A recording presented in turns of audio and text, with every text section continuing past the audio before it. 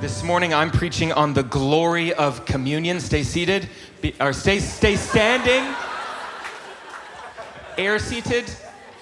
If you could read with me from 1 Corinthians chapter 11. 1 Corinthians 11:23. For I received from the Lord what I also delivered to you, that the Lord Jesus on the night he was betrayed took bread, and when he had given thanks, he broke it and said, "This is my body, which is for you. Do this in remembrance of me." In the same way also he took the cup after supper, saying, "This cup is the new covenant in my blood. Do this as often as you drink it in remembrance of me. For as often as you eat this bread and drink this cup, you proclaim the Lord's death until he comes." Someone say, amen. Amen. Okay, now you can be seated. Good job. You guys are very obedient this morning. I've been loving a little more interactive. It's good. It's good. Before I jump into this in particular, we have been going through a series here at Evergreen on spiritual warfare. And even from kind of the beginning of this year, we've been learning how to not just be on the defense, but be on the offense. And I've been watching that in individuals as we start to realize the authority and the power that was given to us from the death, burial, and resurrection of Jesus. The triumphant victory that took place at the cross. That when the enemy tries to come at us and attack us in any kind of way, we do not shudder in fear, we do not succumb to it, but we then arise with the power of Jesus Christ within us. Because the same power that rose Jesus from the dead lives within you if you are a son or daughter of the Most High. You are a blood-bought son or daughter. And the authority that rests in Jesus is alive in you. And so we get to arise and to shine because our light has come, and his name is Jesus. And so today I want to go through something else that I hear that sometimes communion is a tool, but a tool just feels like one of many small things on a tool belt. Doesn't it feel that way? So I wanted to look at communion in a way that it is actually the glory of God released in the act of communion. And so no matter if you're like me, where you grew up in church and you are used to the little plate passed around, which I don't know who the manufacturer is of those little silver or gold plates, but they're doing good because I think churches all over the world have those things. The little wafers and the little cups, juice probably for most of you. Today we have wine because we're edgy. No, it's because that's what Jesus said to do. Wine. Shocking. And so some of you you're like, oh, they're edgy. They got this graffiti behind the pastor. To be honest with you, I like a clean aesthetic. So when I walked in here for the first time, and this was our only option, like before COVID, everything else I was like, that's a lot of graffiti. They're gonna be like, ooh, this edgy LA church. But the Lord has worked in my heart, and I love this graffiti now. It's a vibe in the house. A vibe in the house. I'm talking about communion this morning. All right. So this verse that we just read from 1 Corinthians 11, Paul's writing this inspired by the Holy Spirit, and he's charging the church to do this act in remembrance of the cross. Because that is the center of our entire lives. We talked last week about this life is not my own. Actually, the place that you can get real freedom, if you want freedom from anxiety, you want freedom from stress, you want freedom from fear, it's when you come to know this life is not my own. This life is for the glory of God. And you get so much freedom because you're not trying to make it on your own and make face and try to be something and prove something. And you just get to say, this life is for Jesus. Do you know how much freedom is in that? That when we die, we actually live. When we die under the water in baptism, we come alive in Jesus. Our living hope, the light of the world. And that living hope and light of the world becomes alive within us.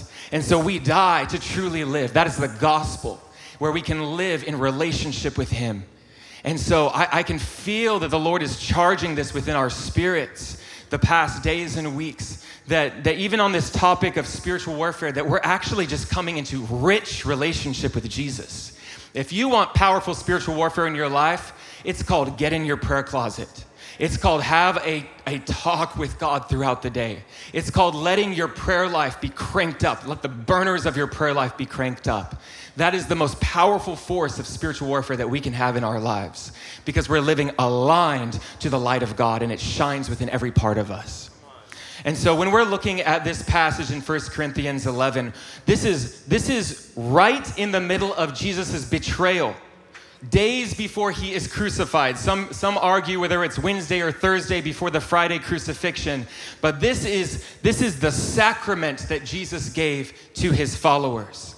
Sacrament is what some say is a religious ceremony or a ritual regarded as imparting a divine grace, such as baptism, such as Eucharist, such as the praying or anointing of the sick.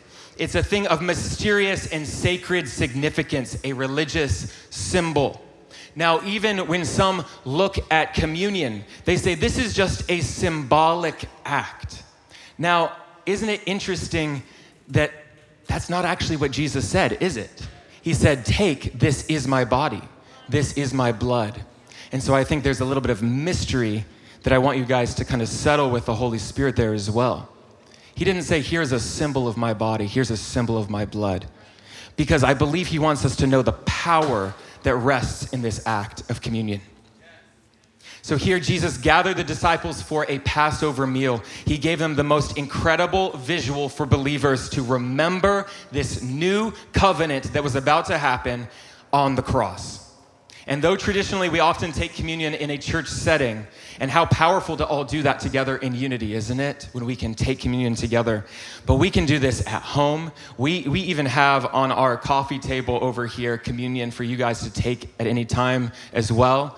This is a time in your home groups that you can break bread together and drink together and remember the sacrifice of Jesus. It's a powerful tool that the Lord has given us. It's an act of victory. It's an act of triumph. And it proclaims powerfully each time the finished work of the cross into our lives and into our settings. And so I want to go through just a few things, 4 main areas of why communion is significant in our lives. What happens when we do this act of communion? How are we connecting to the power of God in this moment? Number 1, what's the significance of communion? Number 1, remembrance. When we take communion, we are reminding ourselves whose we are and what he did for us. There's a woman named Judy, who is a staff member up at Bethel Church in Redding. And she talks about how many years ago, she had a prodigal son who was addicted to all sorts of kinds of drugs. And for years, about 6 years, he was addicted to drugs. And just, you can imagine the tension that brought on the family with finances and hoping that your son is okay and wondering what the family is going to be like as he continues in this cycle of addiction. And so there was a Sunday where they preached on communion, and she says, you know what? I felt something within me that I was just going to every single day take communion at home, and I was going to pray over my son. And so I did that. She did it for 6 weeks. For 6 weeks, every single day, she prayed for her son and took communion. And she pleaded the blood of Jesus over her son. And she says, come home, come home, come home. Addictions be broken in Jesus' name. And she was pleading the blood over her son, over her family. Within 6 weeks, her son actually came for a visit home.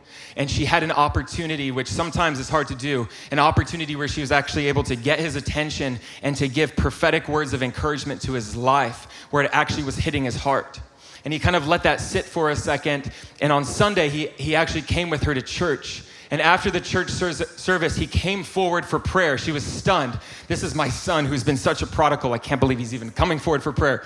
He came forward for prayer, and the power of the Lord came upon him so tangibly that he fell to the ground under the weighty presence of Jesus and was immediately delivered of his addiction of drugs and set free.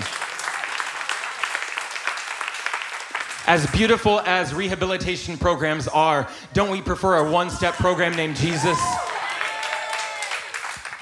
That's what we're all going for, isn't it? There's more. Did you guys know there is more? There is more. I can feel that right now. Let it echo in your heart. There is more. We got to go after it. Go after the more. And so here, what a beautiful picture of taking communion on another's behalf and to see the power of God demonstrated into a family member's life. Scripture tells us each time that we take communion, we are proclaiming the Lord's death until he comes. There is an active reminding ourselves whose we are and what Jesus did for us. Each time we take communion, we are proclaiming with this act, I am taking authority in my life once again of all the benefits of redemption of Jesus Christ for my life. Full forgiveness, complete wholeness, strength when I am feeling weak, health for my body, health for my mind, peace to my entire being and to my surroundings. You are declaring this every time you break the bread and drink from the cup.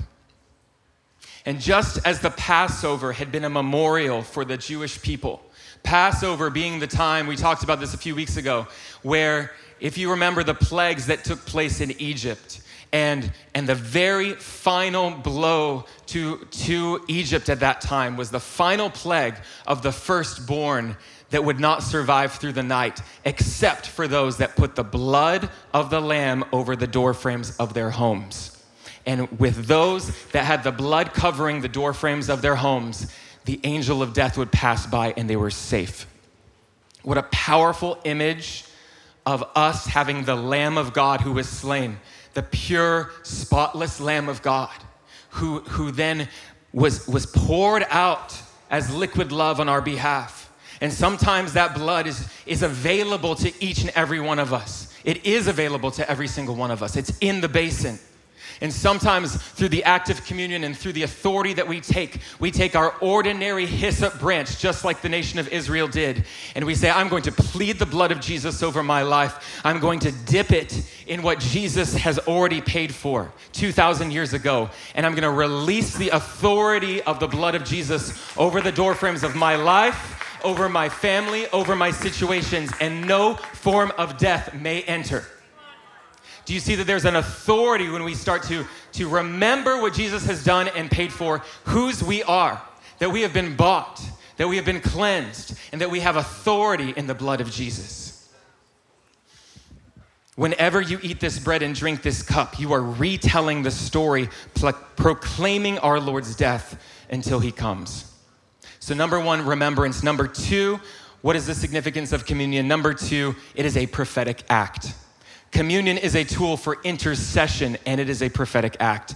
Not only is it a personal realignment that takes place in our lives, we are proclaiming the reality of heaven here and now over our lives and in every area of impact. Communion as a sacrament is a prophetic act. No matter what situation you're currently facing, no matter what kind of warfare that you are facing in your life, you can apply it to those situations, anything that's in front of you or anything that is weighing on your heart. Do you guys know what a prophetic act is? You guys familiar with what a prophetic act is? A prophetic act, if you're not familiar, I heard a few low quality yeses. So I'm not gonna skip that part. If I had heard a resounding yes, we would have already been on to the next session. So you guys need to pay attention. No. What is a prophetic act? It is a spirit-inspired physical action. Often it comes by listening to what the Holy Spirit is asking you to do. And through our ordinary acts, just like the nation of Israel where they took their ordinary hyssop branch, a prophetic act is like taking your hyssop branch and making an act, making a move for what the Lord is wanting to do. And when we do it, it releases his extraordinary grace for what he wants to accomplish in that moment to bring the kingdom of God into a situation. It is a physical action that is prophesying of what God wants to do, his redemptive power, his goodness, his mercy, his hand into a situation, all right, I'm going to make this prophetic act. I felt like this is led by the Spirit. I'm going to do it. It might even feel a little silly, but you're like, this is the hand of God. This is the will of God into a situation. And I believe that the Lord is going to blow upon this to release power into a situation. Kat's back here. Say hi, Kat, to everyone. A couple months ago, I went with her and a few others up to the Hollywood sign. When she was in Mozambique, part of Harvest School, they had given each person a stake, this little plastic stake for a tent. And they said, each and every one of you pray into where God wants you to put this stake in the ground. Because this is a prophetic act of what God wants to do to stretch wide his tent pegs and to bring the authority of God into a place that he has called you. And so she gathered a few of us. We hiked on up to that Hollywood sign as far as you could go by car. And we worshiped a little bit, sought the Lord, what he wanted to say, read some scripture, and then we took that yellow tent peg and put that deep in the ground. And it's still up there. I'm sure it's still up there. We put that marker in the ground as a prophetic act. And we actually had, like, days and weeks later, a couple confirmations where I believe even someone was saying about like a marker in the ground prophetically over Kat. And God is so good. We think our ordinary acts are like, that's sweet, we did our little act. We don't know that when we are obedient, the Lord power packs and releases a grace for what he wants to accomplish by our prophetic acts. We're releasing something into the atmosphere that helps bring an answer and a solution from heaven to our prayers and to bring breakthrough. I want to read once more Exodus 12:22, because this is the act that the Lord had the nation of Israel do. Exodus 12:22, take a bunch of hyssop, dip it in the blood in the basin, and put some of the blood on the top and on the sides of the door frame. None of you shall go out of the door of your house until morning. This wasn't just a physical lamb's blood that saved them. It was the will of God that saved them. But as the families participated in the prophetic act that he had them take place, they were revealing what the heart is of God and submitting to his heart and to his will that brought that covering, that protection, that power of the Lord into a situation. And when we take communion, it is a prophetic act, a prophetic declaration with our actions. And we can plead the blood of Jesus once again over our lives and whatever is weighing on our hearts. It's taking that hyssop branch from the basin that was poured out 2,000 years ago, and it's applying it to the door frames of our lives. So number 2, prophetic act. Number 3, communion is alignment. Communion aligns ourselves with heaven. When Jesus was leading the disciples through communion during their Passover meal together, he was creating and modeling a prophetic act that believers could continue to implement. He was giving us a way to align ourselves with heaven and to bring heaven's reality to earth. It's a time of humbling. It's a time of surrender. It's a time to get right with God and rededicate your life to him. It's a time of examination where you say, Holy Spirit, would you highlight areas of my heart that I need to give to you once again? It's not from a place of condemnation. It's from a place of relationship where you're letting Jesus, the light of the world, permeate your heart and just look at the areas that you need to once again hand over to him. It's such a beautiful way to consecrate yourself before him. It's a time to reflect on thankfulness for his sacrifice, how his redeeming blood has impacted your life. It's a time to prophesy over your own life. If you're at home and you've got your communion, what a great time. We're so accustomed to prophesying over our friends, getting words for our friends, praying for each other. What if we actually turned to the Lord at home and said, what again do you want to speak over my life, God? You are a good Father. What do you want to say about me? Because we have to be those that know how to open ourselves up to receive his love. We have to be those that know how to receive the encouragement and the bread of God into our lives so that we can be those that overflow and we're not just working for any kind of performance. We're not working to gain anything. We're not working for identity. We're not doing anything for recognition. We literally just want to be an overflow of the love of God because we're so filled up. Because every day we know how loved we are. We know how cherished we are. We know as a son or a daughter how much the Lord loves us. And we said, oh my gosh, you out there, my neighbors, my friends, my coworkers, you've got to know this same kind of love because it changes everything. That's what it looks like to be those who live in communion as we take communion. Remind yourself who you are in Christ. I have a few verses we want to flash up here. I am crucified with Christ. It is no longer I that live, but he lives in me. He lives in me and through me. Galatians 2:20.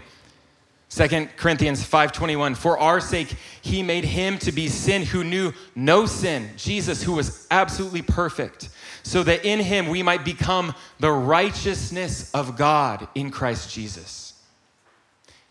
Philippians 4:7, I have a peace that passes understanding.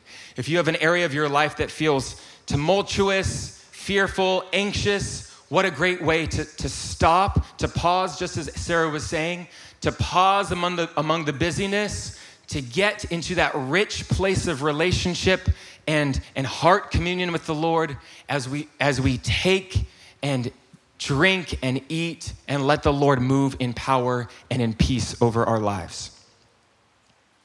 As we are taking communion, we are aligning our minds with God's mind. We are able to partner with him to see breakthrough.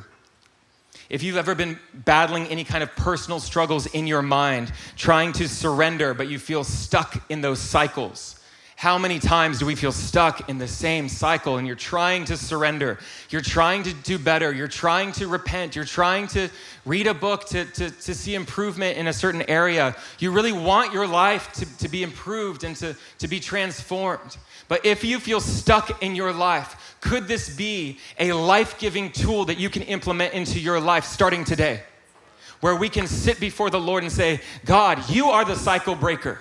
You are the one that breaks every curse by your blood.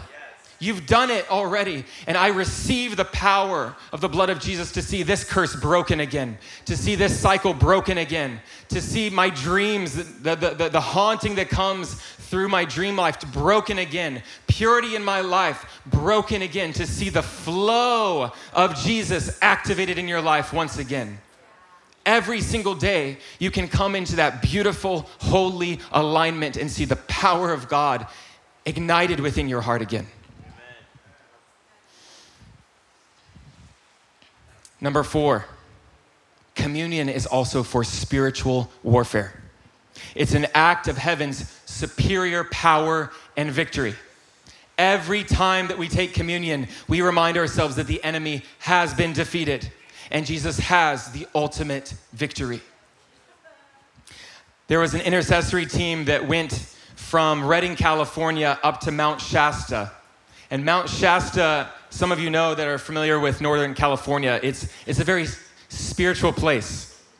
Shasta is an old volcano that's massive, and all sorts of spiritual people come there. There's a lot of New Age activity. Some people call it a thin place.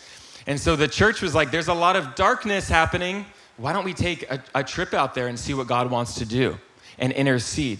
So they got about 150 people, and they went up to Mount Shasta to where they felt like the Lord wanted them to pray. And they ended up taking communion together. This is very charismatic, what I'm about to say. They blew a shofar. You guys know what a shofar is? Did someone bring a shofar this morning? Please raise it high if you did. I will be... I need to be careful what I ask for, actually. Please don't blow a shofar in worship unless you're instructed to do so.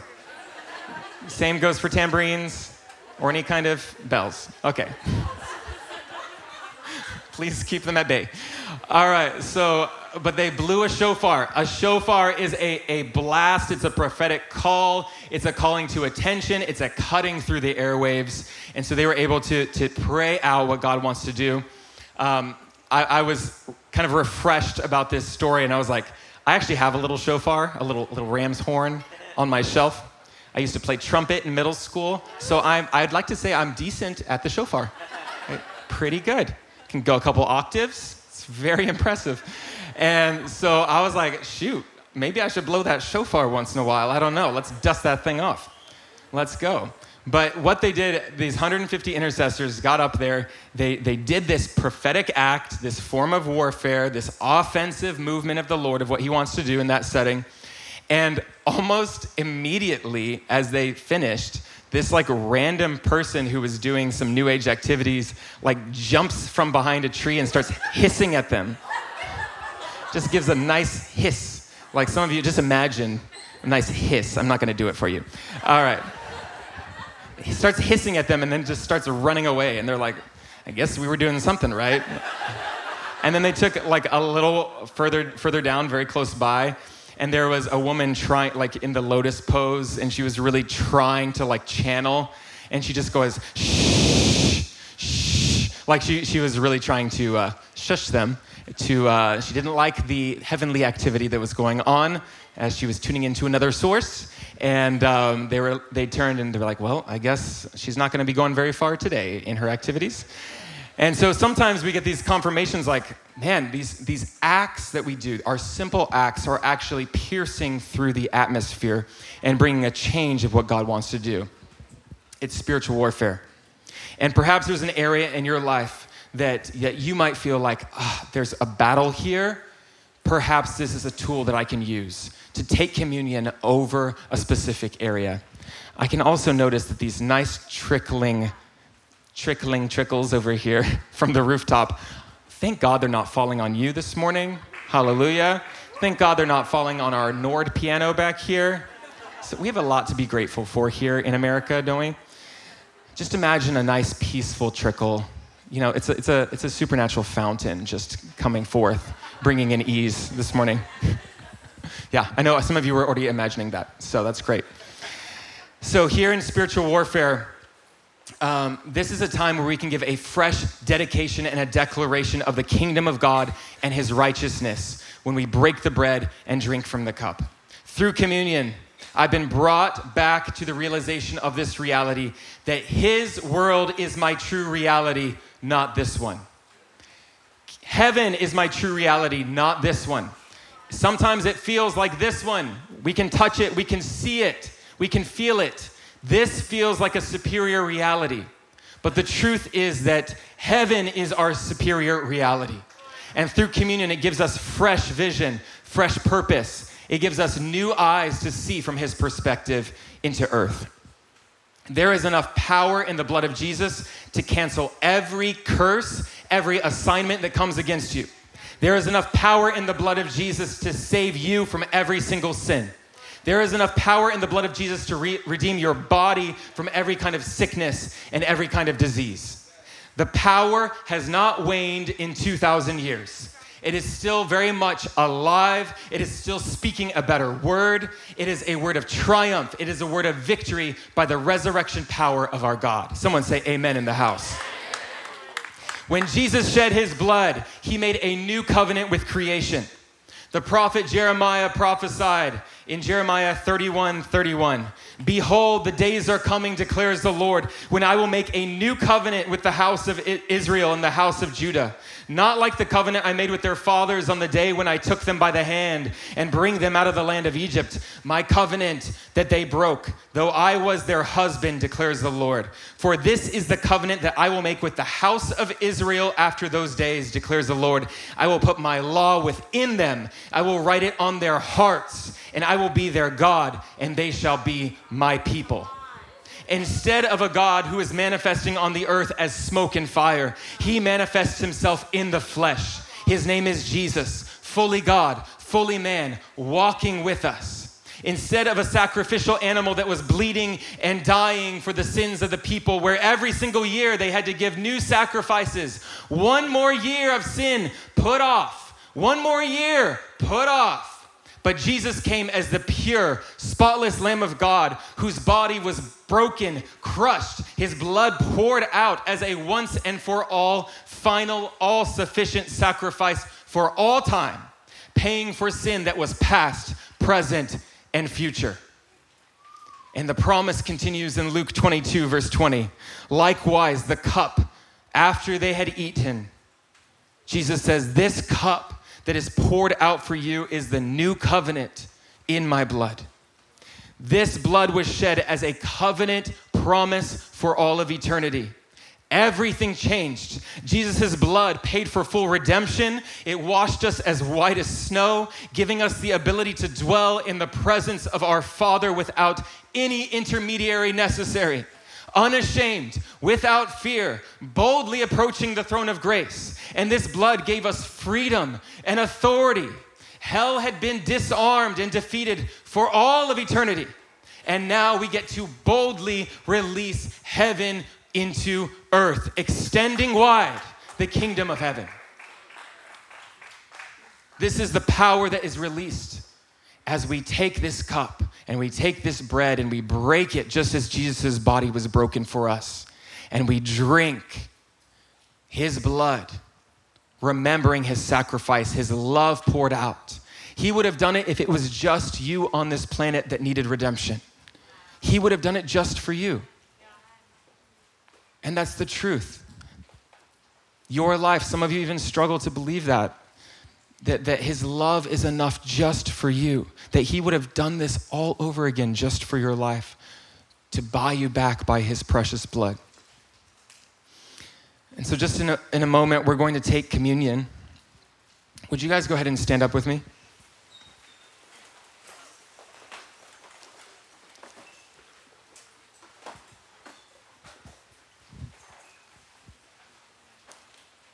And Brett, you can go ahead and put on that track.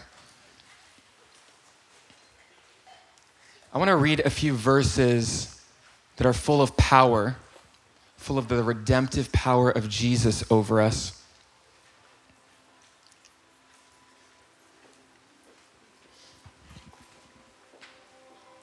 A lot of us know that communion paid for our sins. A lot of us know that it paid for our freedom in our lives to walk in righteousness.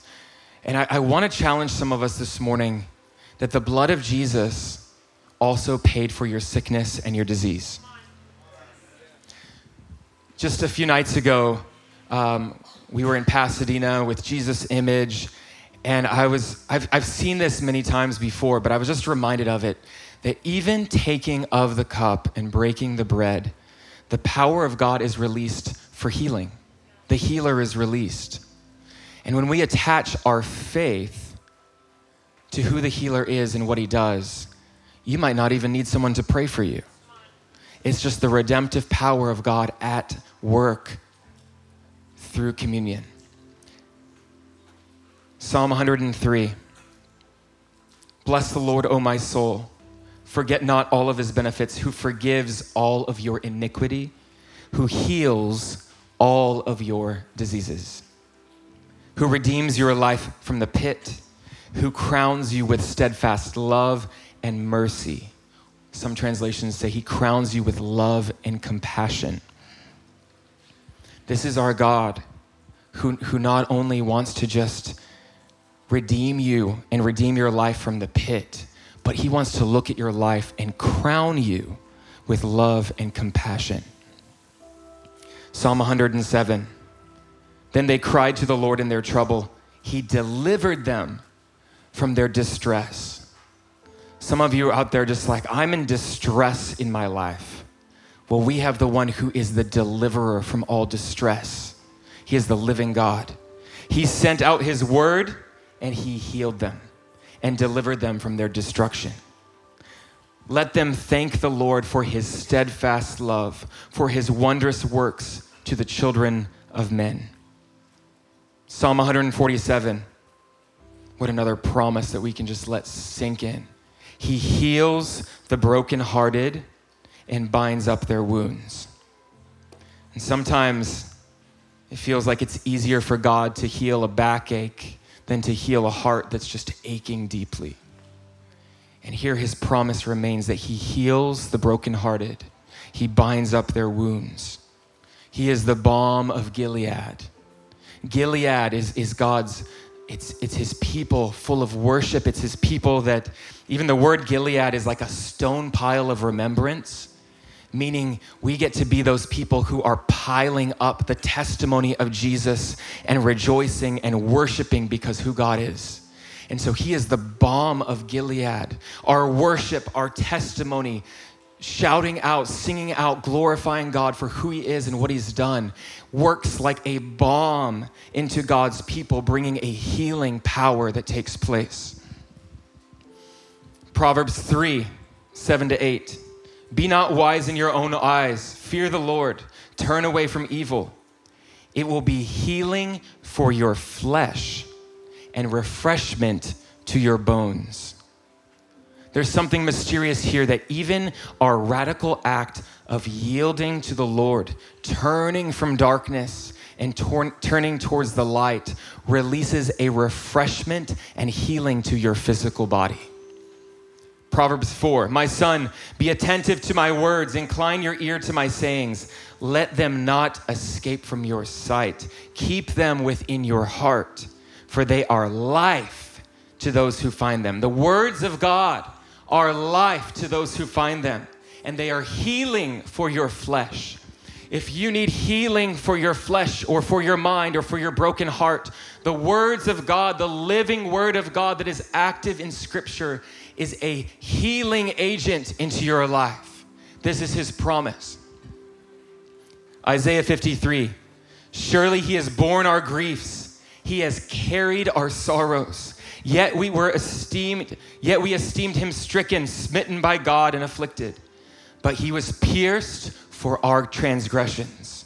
He was crushed for our iniquities. Upon him was the chastisement that brought us peace, and with his wounds and by his stripes, we are healed. We are like sheep that have gone astray. We have turned, every single one, we have turned to our own way. And the Lord has laid on Jesus the iniquity of us all. I love that the New Testament reality of this verse. The connection in 1 Peter 2:24. He himself bore our sins in his body on the tree, that we might die to sin and live to righteousness. By his wounds, we have been healed. Do you see the completion in the new covenant? The completion that by the stripes of Jesus, with every beating, with every whip, with all of the torment, he paid for your healing. He paid for it. We have been healed. It's time to release the power and the appropriation of what has been paid for into our lives. And I want to end with this verse, Jeremiah 8:22. Is there no balm in Gilead? Is there no balm in Gilead? Remember, Gilead is the stone pile of remembrance. It's looking at the testimony of who Jesus is, and it releases a worshiping people. Isn't that who we're called to be as a church? We look at the stone after stone that Jesus has done in our lives. Remember when he did this in my life? Remember when he broke this thing and I could walk in freedom? Remember when this thing didn't even affect me anymore because I had so much confidence in him when he set me free? This is our stone pile of our history with God. And it works like a balm, a healing agent into our lives, into our bodies. Is there no balm in Gilead? Is there no physician there? He's saying, have we forgotten that Jesus is our healer? Have we forgotten? Is there no physician there? Why then has the health of the daughter of my people not been restored? He's calling us to attention. Remember worshiping community. Remember those of testimony. He is a balm. He is a healing. He is the healer. And so this morning, we're going to take communion together now. And I want us to, in just a moment, we've got 4 stations up here. 2 here on the stage. We have one at the coffee table, and we have one at the media table. And we're going to take about 5 minutes and just reflect. Right where you're at, would we close our eyes and just tune in?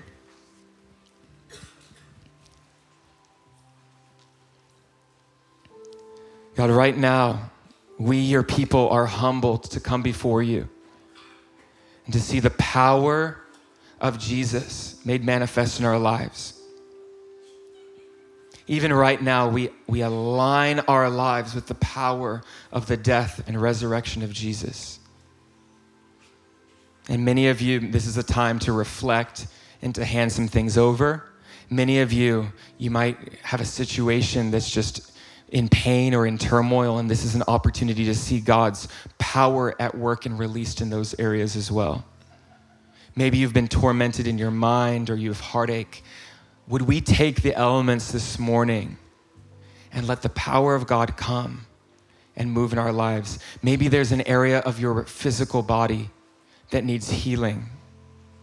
What a great time to release the power of Jesus into our bodies for full restoration. And so we ask, Holy Spirit, right now, come in power. Move through this act. Let it be holy unto you. In Jesus' name, amen. I want to say before you come up that this is an act for followers of Jesus. So if you've not yet made that decision, this would be a great day to make that decision. Great day to make that decision. And we're going to have a ministry team here at the end that would love to meet and pray with you. But this is an act for those that follow Jesus, because it's saying that we do this to remember who our God is. And so would you actually now go ahead and take a seat? And would you reflect for just a moment? And when you are ready, you can come forward, break off a piece of bread, dip it in the wine, and take it right up here.